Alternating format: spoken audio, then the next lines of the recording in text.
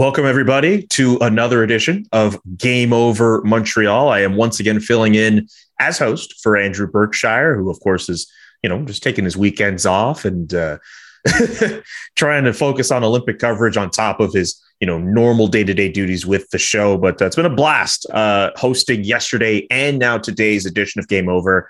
Just wish the Canadiens would have at least won a game. It would be fun to say we would be doing this broadcast for Martin St. Louis' first ever coaching victory. But alas, the Buffalo Sabres get the best of the Montreal Canadiens, a 5-3 score.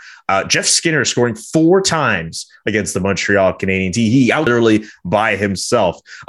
Joining me on this Sunday afternoon, Super Bowl Sunday, Andrew Cohen, the senior editor of the Marshall Project and fellow at the Brennan Center. You may have come across his work in The Atlantic or for CBS. And Dwayne Steinel, the host of the podcast, 2 Goalies, 1 Mic, and of course, a big Buffalo Sabres fan. Gentlemen, thank you so much for joining me on Super Bowl Sunday. Yeah, thanks for having me.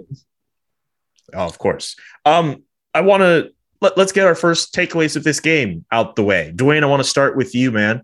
Obviously, coming from the Buffalo Sabres perspective, your takeaways from the game, but if you can, just kind of add a little Canadiens flavor if you can.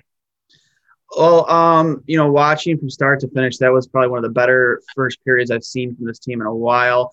Pressuring the puck in the offensive zone. I mean, I think he kind of said it in the broadcast right off the bat, like probably halfway through. They had Montreal playing with not a lot of confidence. Like they just were very skirmish with the puck. The forecheck was really on par, and just seeing Buffalo really just take it to them to start off the period. That's not something we've grown accustomed to in Buffalo, that slow starts, inconsistencies. I'd say with maybe about 10 minutes in the second, the start of the third, this is probably one of the more complete games Buffalo's played all year. And I love seeing Jeff Skinner score just because A, the smile, and B, I think Ralph Kruger has a mini stroke every time Jeff Skinner does anything positive because it's just that guy was in the doghouse for 2 years here and, was essentially told that, your job isn't to score goals. It's your job is to play defense. And he was buried on a fourth line role for almost 2 seasons. And to see him playing this well on a 60-point pace without Jack Eichel, it's a really big breath of fresh air here in Buffalo. Especially Andrew, what about you? Well, listen, at least they're losing with dignity, which is better than losing without dignity, which is what we had before Martin St. Louis became the coach. But they're still losing. They lost to a good team in Washington. They lost to a mediocre team yesterday in Columbus. And now they've lost to a poor team in Buffalo. I like to see the effort. I'm glad that they're working hard. You see it, especially, I think, in the forwards, right? A little bit more jam. Paling had a good game.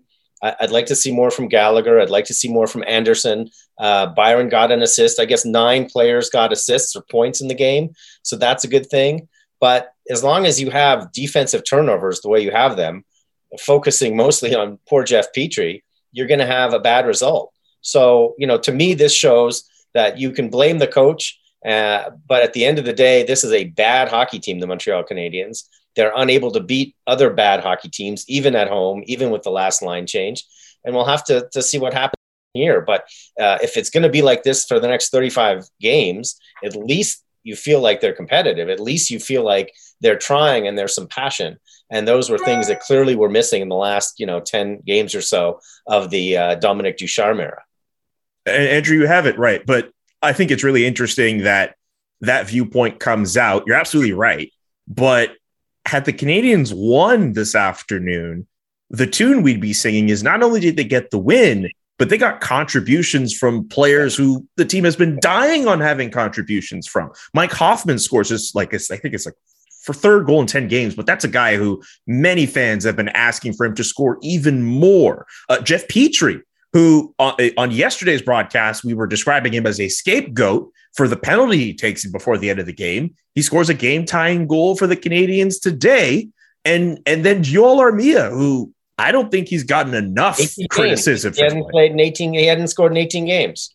Yeah, Joel Armia, I think like a lot of people have given flack to to Jeff Petrie. But Yoel Armia signed a contract in the offseason, and there are games where he is completely invisible. He showed up and he scored. Yeah. And if it weren't for Jeff Skinner and the Buffalo Sabres, we'd be looking at the Canadiens a little bit differently. And you're right, other guys like Corey Schooneman and Ryan Poehling also contributing assists as well.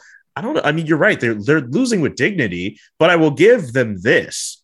A lot of people who on the Montreal Canadiens were called on to step up at different points in the year and didn't step up. In some bursts, like they did at least step up, Andrew. Yeah, they played better. They're playing better. There's no doubt that Martin St. Louis, by freeing them up from the system, has allowed them to have a little bit more jam. But you could also say that, if this is the level, Marc Bergevin didn't construct a team that's capable of competing at the highest levels or even competing with the likes of the Buffalo Sabres and the Columbus Blue Jackets. No offense to both of those teams. Buffalo, it seems to me, is a year or two ahead of the Canadiens, sort of on its way back up with a core of young players that I think the Canadiens would love to have, and which the Canadiens, quite frankly, had before they lost Kotkaniemi to the Hurricane, right? So you would have had a core there with Suzuki and with Caulfield and so forth. That core was sort of interrupted, you could say, and it's going to take another year or two to get it back. But no, they were unwatchable even before the officials started around the team started saying that they were unwatchable, and media people started saying they were unwatchable. They've been unwatchable for most of the season. So I'm pleased that at least they're showing an effort. I'm sure that the GM is pleased. I'm sure that Gordon is pleased. I'm sure that the coach is pleased. The question is, what are you going to do with it? Because it doesn't get easier from here, right? They're going to be on the road, I think, one more game, right? And then they're on a road trip. One more game at home, yes. Yeah. Yep. And so, they're going to be faced with hostility on these road games that they haven't been facing in the last couple of weeks. And it's not going to make it any easier. And I think the free fall continues. The one question I have after this weekend, you have now till Thursday, I believe, right, is the next game. So is now the time where you're going to make some moves and get rid of some of these veterans? Maybe sell a little earlier than you would like, just to change things up? I would like to think so, because clearly this group is not going to get it done. You might as well take a look at some of the young players, including Josh Brook, who I like, who's at Laval, who just started back. He, a couple of years ago, was touted as a potential NHLer. I'd love to see him make it into the lineup at some point, taking the place of Sherrod or Petrie or whoever else gets dealt. Oh, okay. I'll stop you there, because one topic I do want to discuss: just before the game, Ben Sherrod put on injured reserve, twisted his ankle against the Columbus Blue Jackets. We'll get to other stuff as well in the podcast as well. With I want to definitely ask some questions to Dwayne about Don Granato and his thoughts on Martin St. Louis coming in. I do want to get to Ben Sherratt first, though. Your reaction, knowing all the trade chatter that has gone around with Ben Sherratt when you heard he was placed on injured reserve earlier this afternoon. We'll get to Andrew, and then Dwayne, you can give your thoughts. Well, if you felt normally about the medical staff, if you had confidence in the reports from the medical staff on a team, you would get this report. You would hear the reporter saying it's not a big deal. They expect him back. I heard on the broadcast today that somebody said that had it been the playoffs, he would be playing. So it's not that serious. I'd feel fine with it. They're better safe than sorry. He is a valuable commodity. He's surely to be dealt in the next month. So why worry, and why make it worse by exacerbating an injury? But this team has had a terrible recent history of medical diagnoses gone wrong, right? We saw it. We're seeing it now with Dvorak, who was supposed to come back and didn't. We've seen it with Carey Price. We've seen it with Joel Edmondson. So I'm a little worried that this staff is either unable or unwilling to really share the details of these injuries. If I don't have to worry, then great. Let Sherrod have a week off. And maybe he gets dealt with when that week is over. Maybe they decide they don't want to risk it, but they have to be able to move him. They have to get an asset or two back for him, especially given his value. So I'm keeping my fingers crossed. And again, the defense is just awful. It's been awful now through two coaches. It's been awful now really for three coaches. And they're going to have to make some changes on the back end. And hopefully that starts with the trade deadline. Yeah, Dwayne, what about you? Yeah. I'm actually very interested to see. Well, I think a lot of the league is being focused on Montreal come trade deadline, because you guys do have a lot of pieces that I think are going to be shipped out. Ben Chariot being one. The hiring of Martin St. Louis, in terms of, and here in Buffalo, I kind of compared it, and stay with me on this. When the Buffalo Bills went and signed Terrell Owens, it was a move that really got the fan base like off their seats. It's like, holy crap, it's T.O. T.O. is in Buffalo. We never thought in a world he wasn't even close to our minds the day he signed with the Bills. Same thing with Taylor Hall. We never thought we'd ever be in on Taylor Hall. Now it was so out of sight, out of mind. And now I didn't even realize Martin St. Louis was even the conversation to be a head coach in the NHL, let alone, I don't even think I think as extent of his coaching goes for AAA hockey, right? That was just about it. But not just like grown men playing AAA. Like he was coaching pee-wee kids. Yeah, kids. Yeah, that's it. So I didn't even realize he was in the conversation. So when I look at it, it's like their season's it's lost. And what could it hurt to bring a guy like him, a Hall of Famer, who, in my opinion, another thing in my opinion is I look at him and I think of Cole Caulfield and how much this could do for his game, because they're essentially the same guy. Have the same types of struggles, had to fight the same kind of battles. St. Louis did it through his entire career and became a Hall of Famer. And, I look at a guy like Cole Caulfield and I think, wow, man, like if this works out, man, that could really help, get that kid to the next level. I'm excited to see what he can do for him. And it's really, if it doesn't work out, I mean, at least you tried something different, right? Again, it gets fans engaged. So for me, that's the way I looked at it, in a season that's lost. I think, that keeps your fans engaged. It gets them talking in a positive way for the most part. And, if it works out, maybe you look like geniuses. Who knows? Andrew, I'd like your thoughts as well. And after that, I'm going to ask you a follow-up to your thoughts, Dwayne. Okay. Sure. On Martin St. Louis, yeah, listen, he may succeed or he may fail. But I love the idea of this team, finally, the management going outside the box and not just resuscitating some old coach or somebody with old tired ideas. Obviously, he's been a success at every level he's competed at. He's had to overcome a lot of obstacles. He's able to impart that on the team. You can see it already. So I think it's an indication of new management's willingness to bring in new people into an organization that really, really needs new people. I was struck this week. There was a comment that Kent Hughes made, I think to Eric Engels in a piece, where he was very blunt in saying, I've been really busy because I have to try to recreate a player development staff that doesn't really exist. And, a numbers, a data, an analytical department that does not exist on this team. And the more you hear these guys, Jeff Gorton and Ken Hughes, talk about the destruction they're sort of facing, the debris that's left over, the more you question this Bergevin era. And, the more you say, well, wait a minute, if it was this bad, if there were so many structural problems within this organization, if there were so fewer employees than they really needed in player development, in analytics and so forth, how did Jeff Molson allow it to go on for so long? So I think Martin St. Louis is a breath of fresh air. I'm rooting for him. I like what I've seen so far. It'll be interesting to see if he is able to overcome the next 2 months, which is going to have more losing in the next 2 months than he's probably had in his whole career.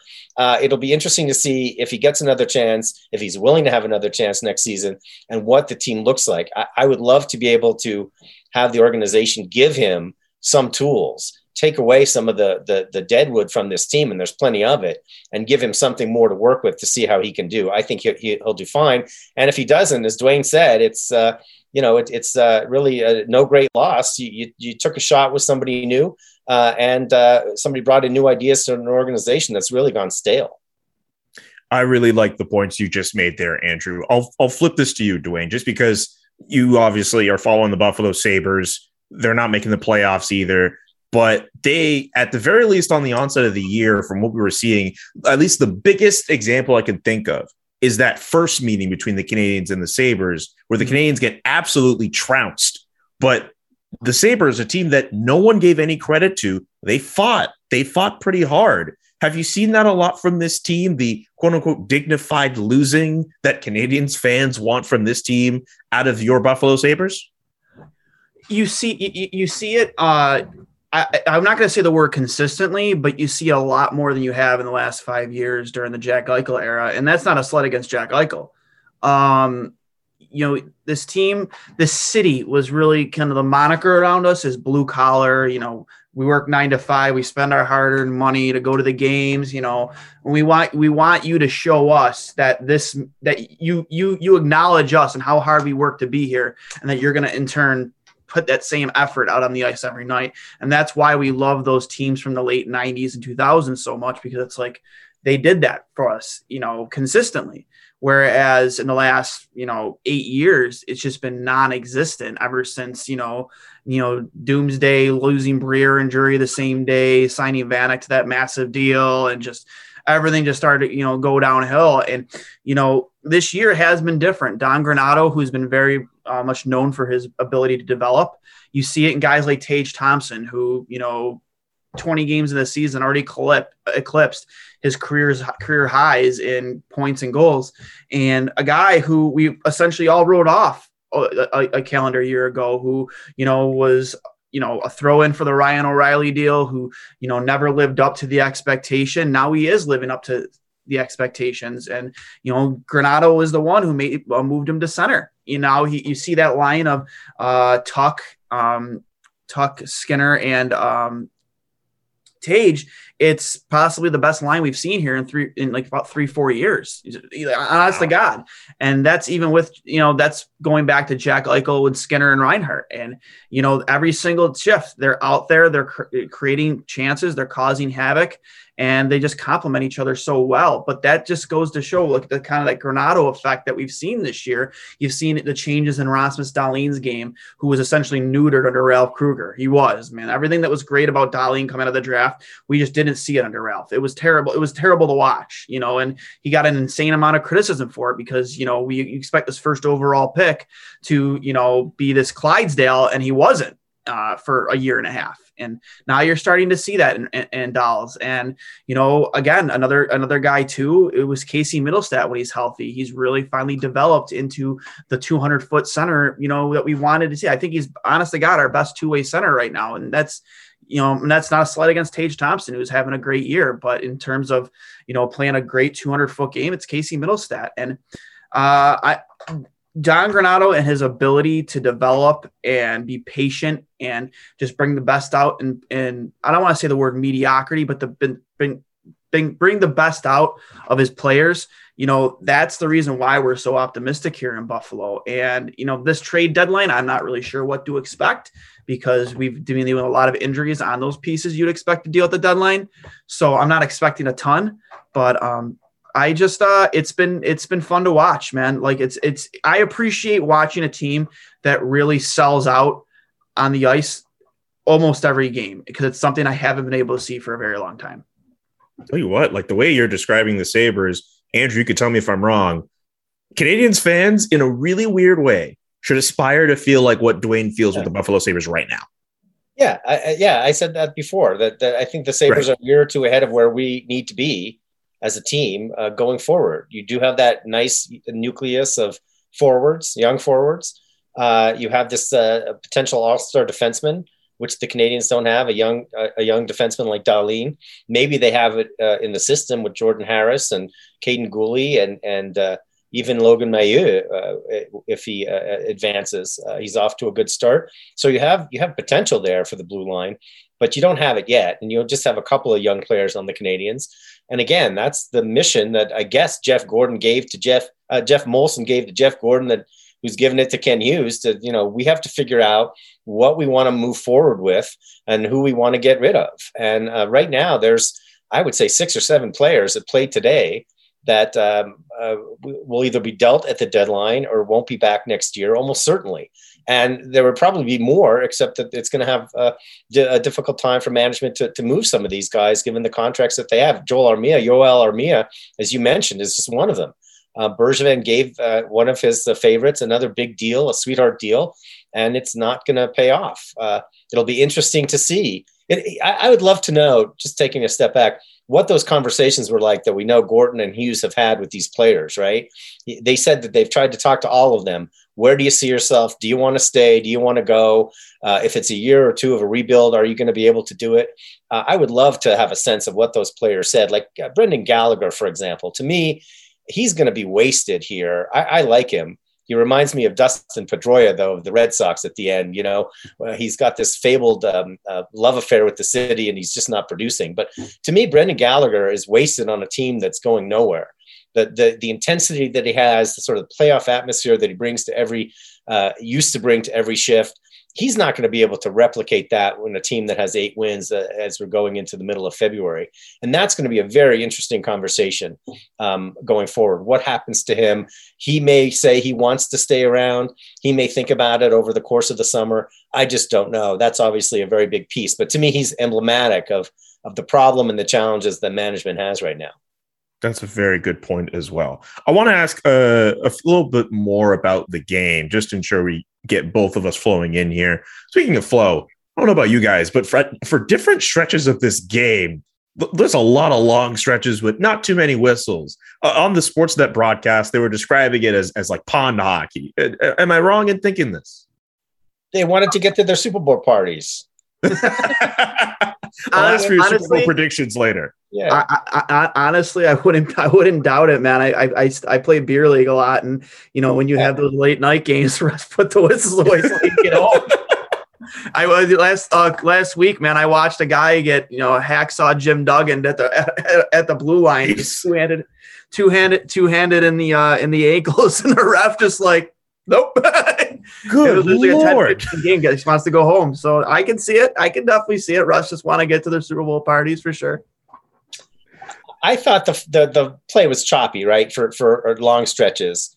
It was not nearly as entertaining a game as yesterday's game, the Canadiens against Columbus, which I thought was really entertaining. One of the more entertaining games we've seen from the team all year. This game was not that. But I give credit to the Canadiens offensively. The forwards were tough. Caulfield missed a couple of chances. He is clearly energized by the coaching change. Suzuki, I thought, had a good game up and down the lineup. Byron, as I mentioned, he finally got a point. It's going to be interesting to see whether he's able to sort of get back into gear a little bit and bring the things he used to bring to the team.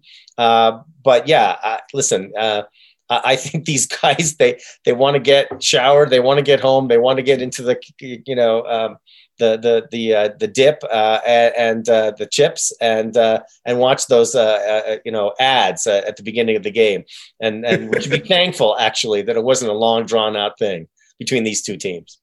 Thank God. I'm just checking the chat line here. If you're watching on YouTube, you are able to send us questions and chat with all of us. Someone asked, is that the Dwayne? I loved his radio rant. Yes, it is the Dwayne who went on Buffalo radio and ranted about Sabres management and using fake jerseys for some of their big players.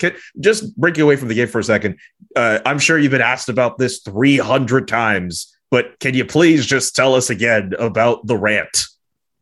Yeah. I always talk about the rant. So I've always been a guy who calls in on the radio, likes the voice. I like to talk about hockey. That I made a lot of friendships over the years that way with complete strangers. And I was on my way to the gym, and the night before or the night previous to that, I went to a game. And again, you couldn't even give away tickets for the Sabres that season. It was bad. And I couldn't find anybody to go with me. And I'm like, I wanted to go. So I asked my sister to go. I'm like, you want to go to a hockey game? She's never been to a hockey game. Let's go. So she came with, and she's kind of ignorant as bliss, like she doesn't know. She's watching. She looks exciting. So she's like, oh, she had a good time. But meanwhile, I was miserable the entire time watching us put up an egg against Ottawa. It was bad. And I was at the gym 2 nights later. I think it was 2 nights later. And I'm listening to the radio, and I'm going down that, the rabbit hole of negativity on Twitter, just reading all the comments. And I'm just like, geez, come on, man. And I knew what I was going to say before that. And then I'm like, they bring me in and I start talking. And at one point you hear my voice crack. I'm like, in my head, I kid you not, I go, you know what? Screw it. Go. And I just lost it. I lost it. And I've been a season ticket holder in some form or capacity since that arena's opened, essentially. Either I had the tickets with my dad or my cousin. And, to see what hockey has become in Buffalo, it really played into that, because growing up, man, you couldn't drive down a couple streets without looking down a side street and seeing kids playing street hockey. Winter, summer, spring, fall, didn't matter. They were everywhere. And it's not like that here anymore. But this team and the success of this team, not even just success, just the excitement that they bring, whether win or lose, it played a big part in that. And it's just been non-existent. And, I've played hockey most of my life. I've coached I coached for almost a decade. And it's because of that team. It's because of that team and the way how hard they used to play, how fun it used to be able to go to games. And it was so depressing to watch that type of an effort coming out of an all-star break where you had a stretch of games against teams below in the standings where you were legitimately at that time could have made a push for a wild card spot. And to show up with that type of effort was just depressing. I just lost my mind. And apparently, and I'm not afraid to talk about it anymore. somebody at PSE, went into called the radio station, asked them to take the tweet with the phone call down. And once they took the tweet down, that's when, people realize like where'd the phone call go? And it's like, they're censoring Sabres fans. And then it got even worse. Oh, and it got so much worse. And like literally my phone just did not stop vibrating for like 48 hours. It was crazy. And I debuted, like my first podcast I ever did was with Steve Dangle. He asked me to come on Super Bowl Sunday. I'm familiar with that name. It was on Super Bowl Sunday, 2 Super Bowls ago. And I remember sitting there in my room. I was going to my Super Bowl party and Steve's like, oh yeah, we'll bring you on. Like an hour and a half later, I'm on, I finally get on and we just, I had a great time, and he's actually the one that convinced me to start a podcast, and it's been fun ever since though. But yeah, it was, people seem to think that I struck a chord and that I was willing to say what everybody was feeling. And, it caused it was fun, man. Like, people say, oh, your 15 minutes of fame, whatever. It was fun. It was cool, to get talked about in that light, and something I really care about. I'm really passionate about, as you can tell. And just, it was cool. And I've had fun doing the podcast ever since. And yeah, it's gotten slightly better. It's hard to say better.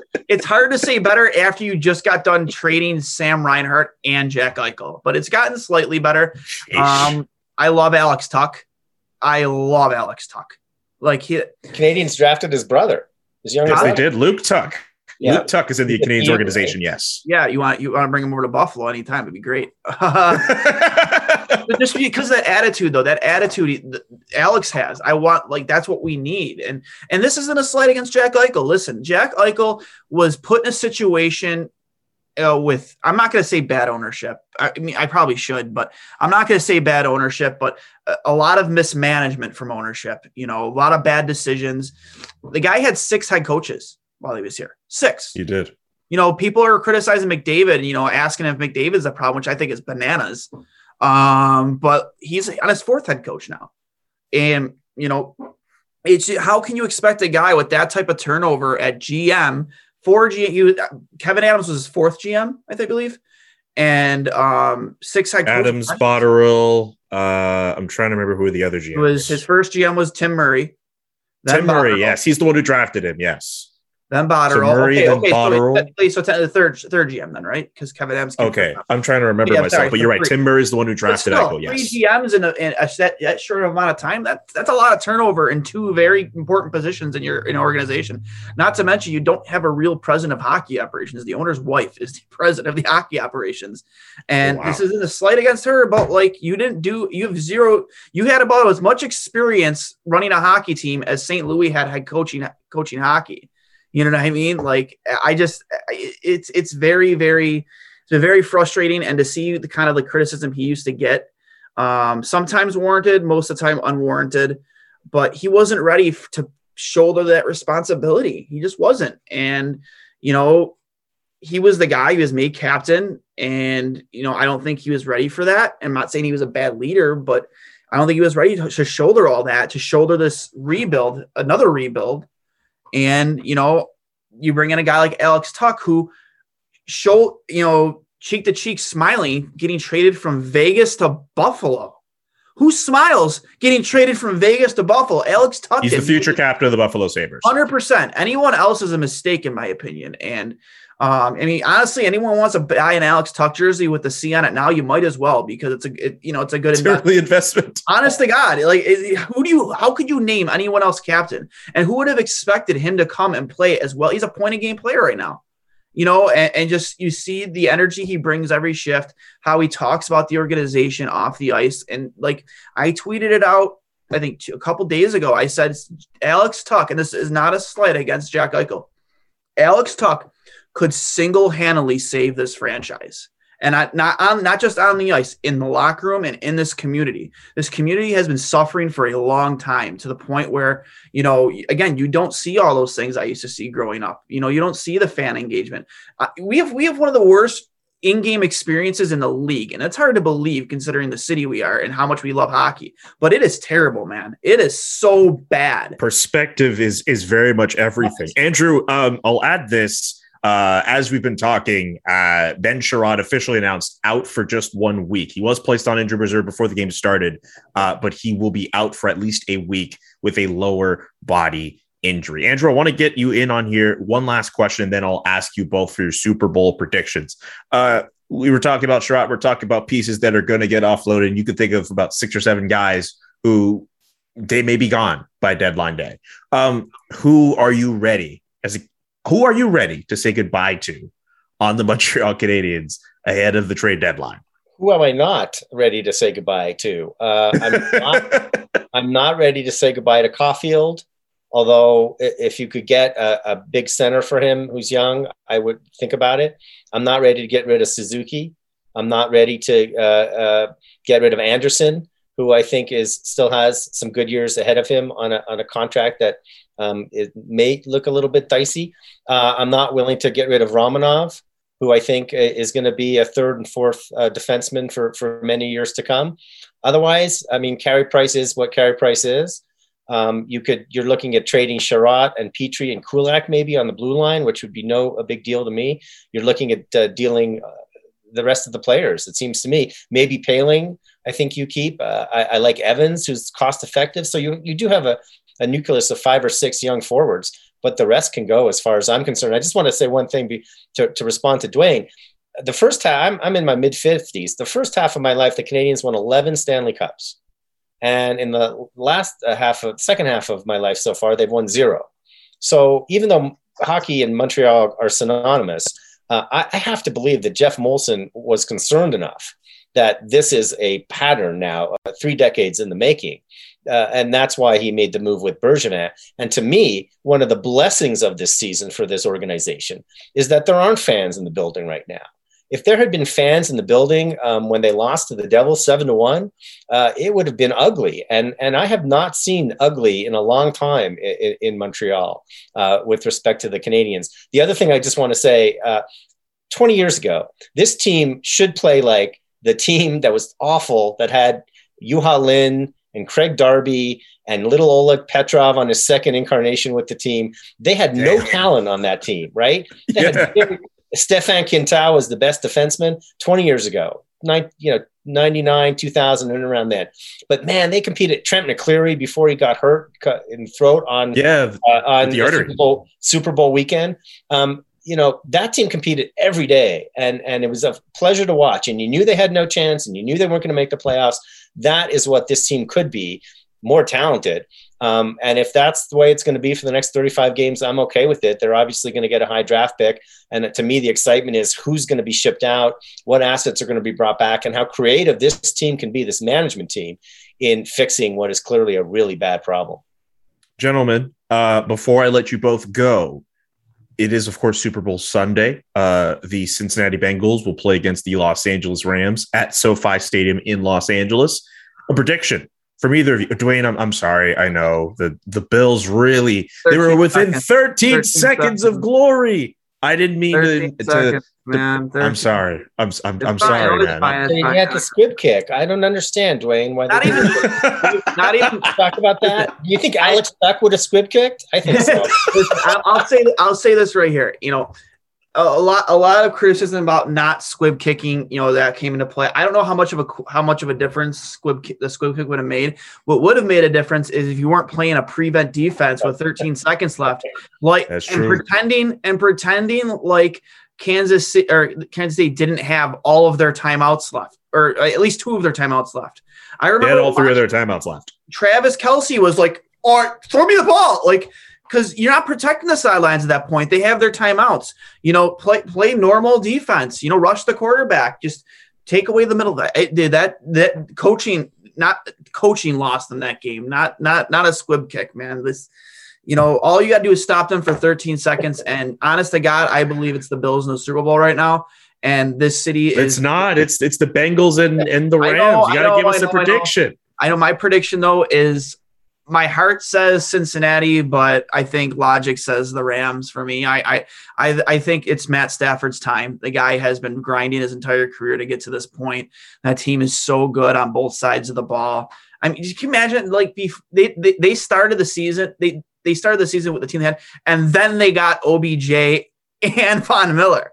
Like that team is so good, and I think that this is their year. It couldn't have happened to a better guy for Matt Stafford. Not that they've won anything yet, but plus I don't know if I'm ready to see Joe Burrow win a Super Bowl yet before Josh Allen. So and let me hold this, man. Josh Allen has become kind of like the baby face of the NFL. The guy is a superstar now, man. Everybody loves him. Yeah, Alex Tuck of football. Yeah, let's talk about football. You did an interview for The Athletic on one of their hockey podcasts where I think he actually got to talk to Josh Allen, Alex Tuck, and kind of learn about Buffalo and all that. So there's at least some kinship between those two gentlemen. Yeah. I think Andrew, go ahead. Yeah, I think Dwayne's right. My heart is also with Cincinnati. They've been so bad for so long. But I like Matt Stafford, and I'd like to see him win something. This is one of those rare Super Bowls where I don't actively hate one of the teams and will be happy no matter who wins. I just hope it's a better game than the one we saw at the Bell Center. That's a very good point. I here's the thing. It just feels like, I know they weren't but it feels like such a long time since we've, not seen Tom Brady, at least in like a conference championship game or the Super Bowl. Like I'm going to give, as much as I hated playing that guy, in the AFC East, how about like that guy is the greatest to ever do it. Like, it's just like I came to that conclusion a long time ago. Like, there's no denying anymore. You can talk about all the cheating scandals and stuff, but I am so happy that guy is finally out of the NFL. Like, finally gone, man. Like, finally, see you later, Tom. I don't know if it was his own decision or if Giselle is just like, listen, dude, like it's got to end at some point. Like, I respect him so much, man. The guy is the ultimate competitor. If you're going to build a football player, the only thing you got to get from Tom Brady is the compete level and the willingness to win. You don't need anything else from Tom Brady, just that. And that's what won him 7 Super Bowls, is just that willingness to want it more than everybody else. And I really do think we have that in Josh Allen. I do. I did not expect the end of Game Over Montreal to turn into a love fest for Tom Brady, but them's the breaks, I guess. Okay. All right. You heaped up a lot of praise on Tom Brady for a Buffalo Bills fan. Yeah, how can you deny it? How can you deny it? Like, it's just, I'm not going to deny it either, but I'm not going to be out here being doing the way that you did it. Gentlemen, thank you both so much for hanging out with me on this Sunday afternoon. Dwayne is the host of the Two Goalies One Mic podcast. I believe you could probably get that podcast wherever you listen to podcasts. Am I correct? YouTube, Apple, Spotify. At Two Goalies One Mic, or you can just follow me at Dwayne S39. That's where you pretty much find all our stuff. So, yeah, that works out very well. And Andrew Cohen as well. I literally had your info right in front of me, and I completely. I was thinking about Tom Brady. My son's favorite player is Tom Brady. So my son is very sad that he retired. I'm so happy. Agnostic about Tom Brady, because even though he's unhappy for 20 years, I usually was rooting against him. So You ever see that kid at all the Boston parades that always holds the sign, the amount of parades he's been to over the course of his life? I hate that kid. So much. Funny enough, there are Canadiens fans who could probably say something similar to that effect. Andrew Cohen is the senior editor of the Marshall Project and a fellow at the Brennan Center. You may have come across his work in The Atlantic or for CBS. Gentlemen, thank you both so much for hanging out with me on Sunday. Enjoy your Super Bowl Sundays. Whether you're having a party or just do it solo with your family, whatever you want to do, just of course be responsible. And thank you all watching on YouTube or listening wherever you listen to podcasts for listening to my voice for these last 2 days on the Montreal Canadiens. 5-3 losers against the Buffalo Sabres on Sunday, but at least they showed a little bit more fight with Martin St. Louis as head coach as opposed to what we've seen previously. That being said, the Canadiens, and we actually didn't mention this at all, are on a 10-game winless streak. It's not. Hey, at least not 18. Maybe. Buffalo pulled off 18 last year. So I'll tell you this: the Canadiens look bad enough. They could go to 18. Yeah, it's in play. It's in play. It's very much in play. For Duke for till 12, and then I think Renato had 5 of the last 6 though. So. At least for Andrew, I almost called myself Dwayne. For Andrew and Dwayne, I'm Julian saying so long and peace. Enjoy Super Bowl Sunday. We'll be back later this week with a brand new episode of Game Over, and Andrew Berkshire should be able to take over for me, and I'll go back to hosting the Chris Johnston Show. Brand new episode comes out tomorrow, so after the Super Bowl madness. Great show. Bye, everybody. Thank you. Appreciate that. That was really kind of